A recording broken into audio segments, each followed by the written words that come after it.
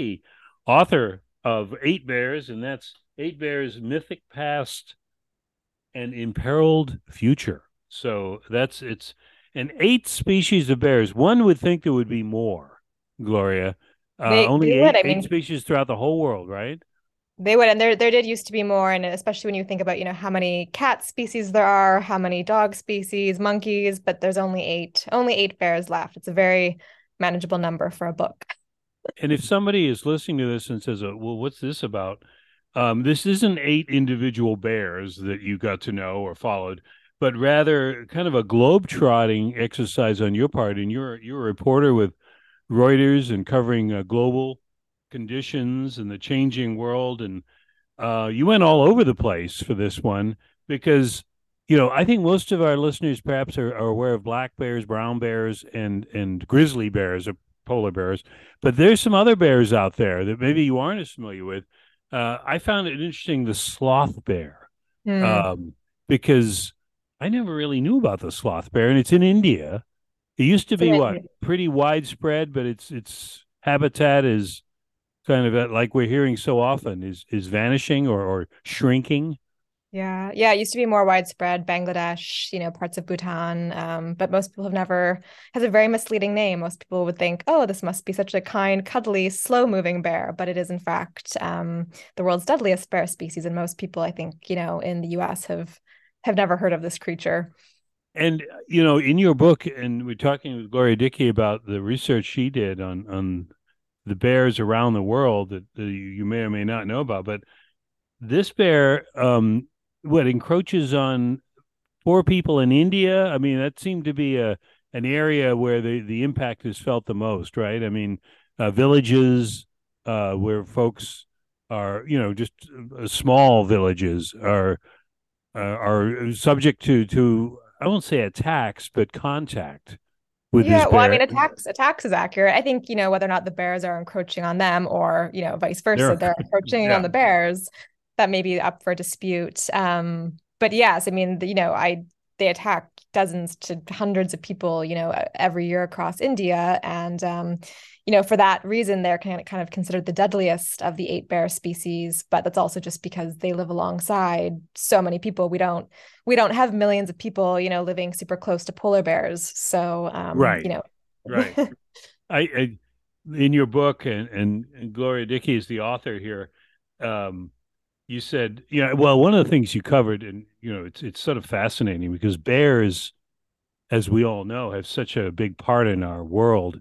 I'm talking about fictional bears, and you kind of relate to that with Rupert, Paddington, Winnie the Pooh. But I think the one that got me, the little the line that you had was a Baloo in the Jungle Book Mhm. should have been a sloth bear. Yeah, I don't think he was pictured as one by Kipling. He was called a brown bear or something, but he should have been a sloth bear because that's what would have been in India.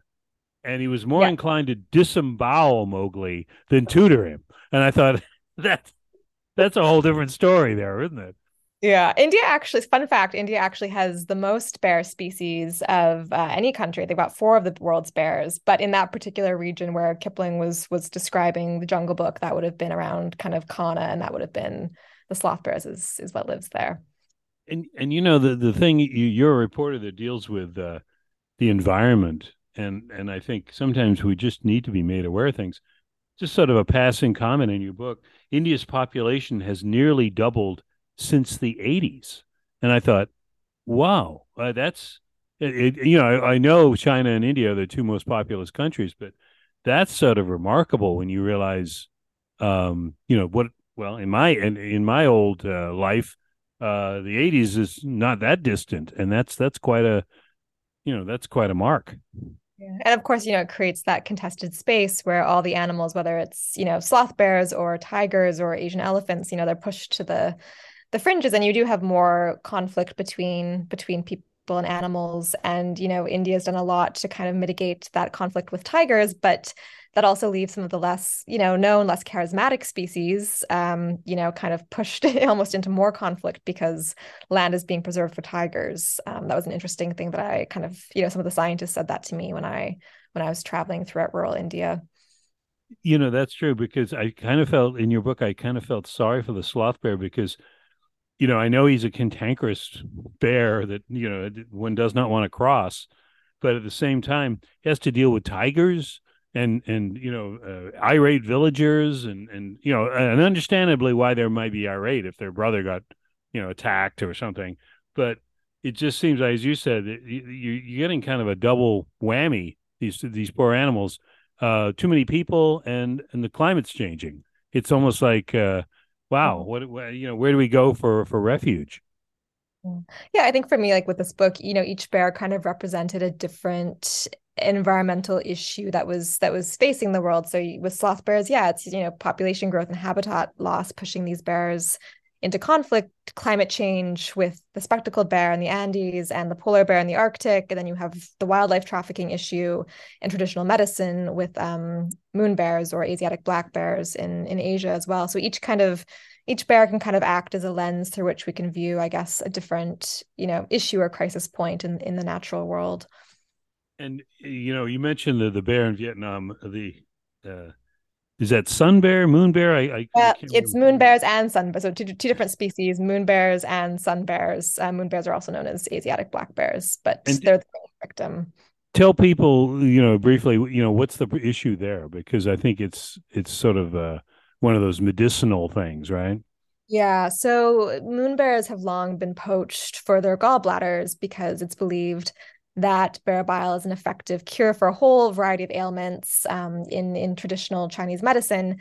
And to some extent, that's not untrue. Bear bile does have, legitimate medicinal properties that researchers at, universities have found. It can be treated for, they're looking into experiments on Parkinson's disease, Lou Gehrig's disease with bear bile, but that's not what most people are using it for.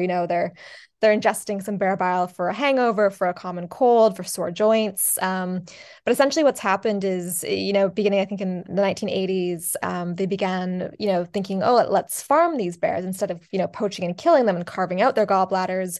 We will keep them as kind of permanent captives on these farms with the extraction method differs from country to country, but in some cases they would have a catheter draining the bile out of their gallbladder. In other cases, they would be knocked out every few weeks with ketamine, and they would go and harvest the bile from the gallbladder then.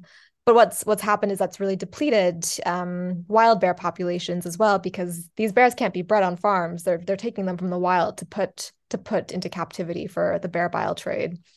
Hmm. It reminds me of the rhino horn thing, and where countries like in China and so forth Right. believe there's great medicinal power and don't mind wiping out a species to get that. It's But but no rhino farms. yeah, but Yeah. now yeah, what's your take as far as where it's going? Is it's now they're banned? The farms are banned. Are they making a comeback, or is that yet to be seen? So it varies a lot by country. China has a huge industry still, and that's kind of the global hotspot of bear bile farming. However, Vietnam has been making an effort to try and close all the farms. The deadline was 2022.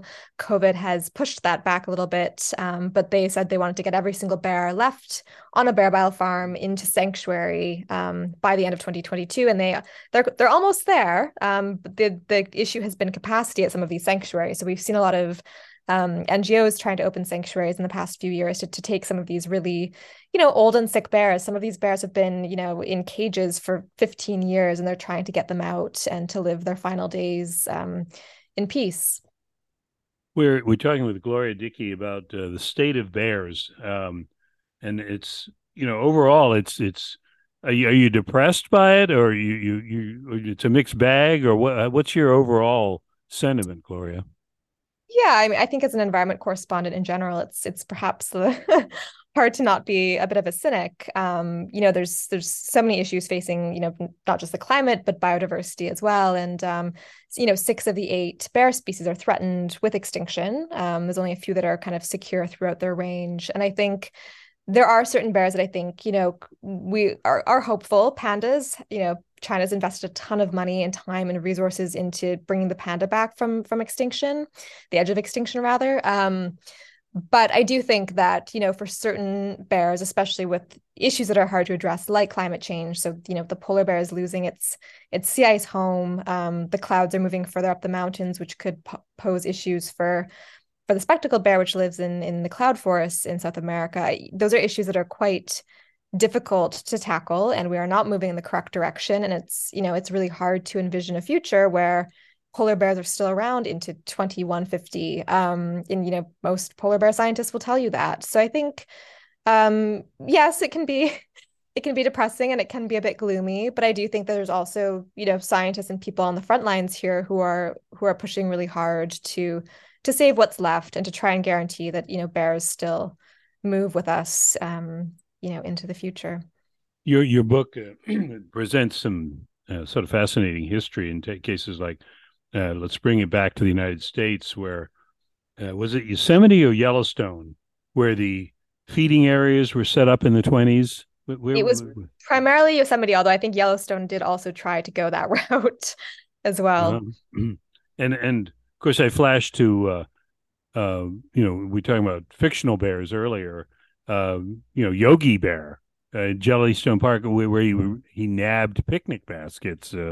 Much to the dismay of the ranger or whatever. I'm showing my knowledge here of science in this one, but I can't believe it that they actually set up where they designed, the parks, maybe Yosemite primarily, where they said, okay, we'll kind of make the bears an attraction and have people feed them. Or was it in their dump? Is that where they showed off the bears, or how did that go again? Yeah, I mean, the bears were being drawn to the dumps within the parks, and they kind of noticed that tourists were gathered there to watch these Bruins, feasting on their leftovers, and then they kind of tried to establish it as more of a commercial attraction even. So in some places they had bleachers near the bear feeding areas, and it was also used as a tool as well to try and draw all the bears into kind of a concentrated area, thinking that, oh, well, now the bears won't get into the campsites. We'll keep them centered in this kind of well-managed location. But, of course, bears are bears. They're not the cuddly Yogi Bear of, Mm-hmm. of literature and Mm-hmm. movies. And, people were getting, clawed, cuffed, mauled, bitten by these bears. It led to a real crisis point in some of America's national parks. Yeah, and that's the uh, the the marauding bears, I think is the line you have in there. The What I was thinking with the bears was the grizzly bear, which is another sort of endangered species, right? Because I think you've got a line in there that says, without wilderness, the grizzly would cease to exist, and without the grizzly, wilderness is tamed, deprived of its monarch. So we've got a case of vanishing wilderness in many parts of the country, and your country, Canada. Yeah. Is that So the case, or you think there's safety there? I think so. People often get this mixed up. So grizzly bears are a subspecies of brown bears. They're not a species unto themselves, and they actually are not considered globally endangered Oh, because good. there's such large expanses in northern Canada and in places like Russia. But within the U.S., they are very threatened. Right? There's been constant legal battles over whether or not to continue protecting grizzly bears. In Yellowstone, they're looking at the Northern Continental Divide around Glacier National Park now, because you have fewer than 3,000 bears, I think, across the U.S. remaining outside of Alaska. So that's kind of the lower 48 grizzly is the one where, yes, there is, vanishing wilderness and also just hostile sentiments towards bears and predators and things that can kill your cows or your sheep, right? People don't want to be protecting something that's capable of even killing them.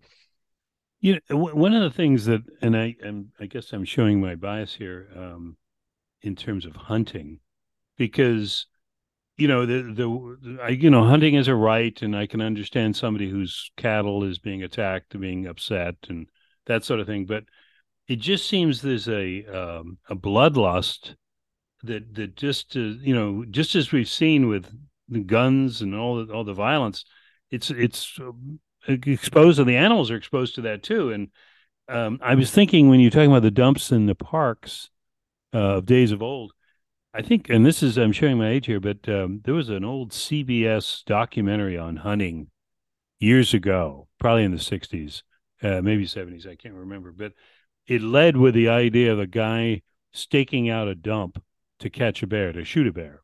Mm. And I think it caught the nerve of the public because they didn't like that. That seemed like unsporting. And I don't know if that's still the case, unfortunately, because now it seems like you can use all these tricky things, lights and Yeah. things to catch them. Is that a concern of yours? Well, so I think actually Alaska had a rule where you were allowed to bait black bears with donuts. That was quite Oh contentious. yes, Um, yes, I remember that. Yeah. but Uh, it is still so it's still it's not legal to hunt grizzly bears in the lower 48. There has been a push, and I don't know if you recall a few years ago when initially the grizzly bear was removed from the Endangered Species Act, they were hoping to open up a legal trophy hunt for grizzly bears, and that was quashed by a judge, and they returned to the endangered species list. But it's interesting too, because I think that when I was traveling across the US doing some reporting on this, people were really upset about wolves. Wolves was like right. the most kind of vitriol you got, and they tended to be a bit more lenient towards grizzly bears, and they didn't really have that same hatred for bears that they did for wolves.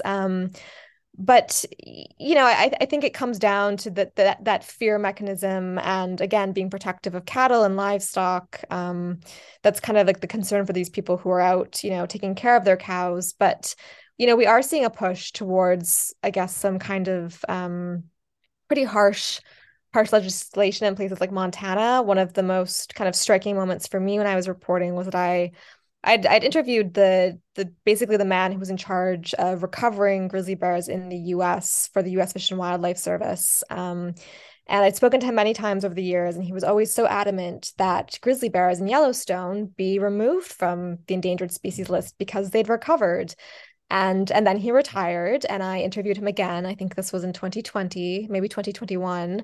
And I asked if he still thought that, and he was quite strict that no, he thought they should not be removed anymore because of how regressive the Montana legislature was going. This really anti-wildlife bills, they were introducing. Hmm. So he completely changed his stance. Yeah, and that's yeah because I know around well, I think around the world, but certainly I've heard of bounties being offered for certain animals, not so much bears, but I think coyotes and raccoons and things like that. And that seems to be, again, anti-wildlife because you're setting a bounty up. I mean, this is like, really. I mean, it just doesn't make a whole lot of sense. People just going out and wholesale killing animals that maybe aren't doing anything, and to them anyway. But that's another issue. I have a question for you. Have you ever Sure. read The Girl Who Loved Tom Gordon by Stephen King? I have not. Ah, So okay. I'm Put that sensing on there's your a list. fair Put that on your relation. list at some time. I won't say any more Okay. because people you give it away. But I would be interested in your opinion about that after you read Noted. I will look that up. it. Now, there you go. You see, you don't get that in every interview. A book to read after the program. But anyway, well, Gloria, what's next for you? I mean, you're obviously keeping busy with the reporting that you're doing for Reuters, based in London. You travel quite a bit as a To some result of extent, that. we cover, the climate negotiations and conferences. When I was reporting the book, I was traveling, I got to kind of follow the bears to all their ranges. But no, for the foreseeable future, I will be continuing to, report on climate change and its impacts and biodiversity loss, which of course includes bears around the world. Well, I'll remind folks once again, Gloria Dickie's book is Eight Bears, Mythic Past, and Imperiled Future. And it'll be available this summer in July. And Gloria, we thank you so much for your time because fascinating book. I love some of the comments that I've seen made about it. Some folks, other authors and reviewers, really like it, and you've made it so enjoyable. I mean, it's a tough subject when as you say, when you look at the imperiled future of some of these bears as a result of human involvement. But at the same time, I think we need to know this story.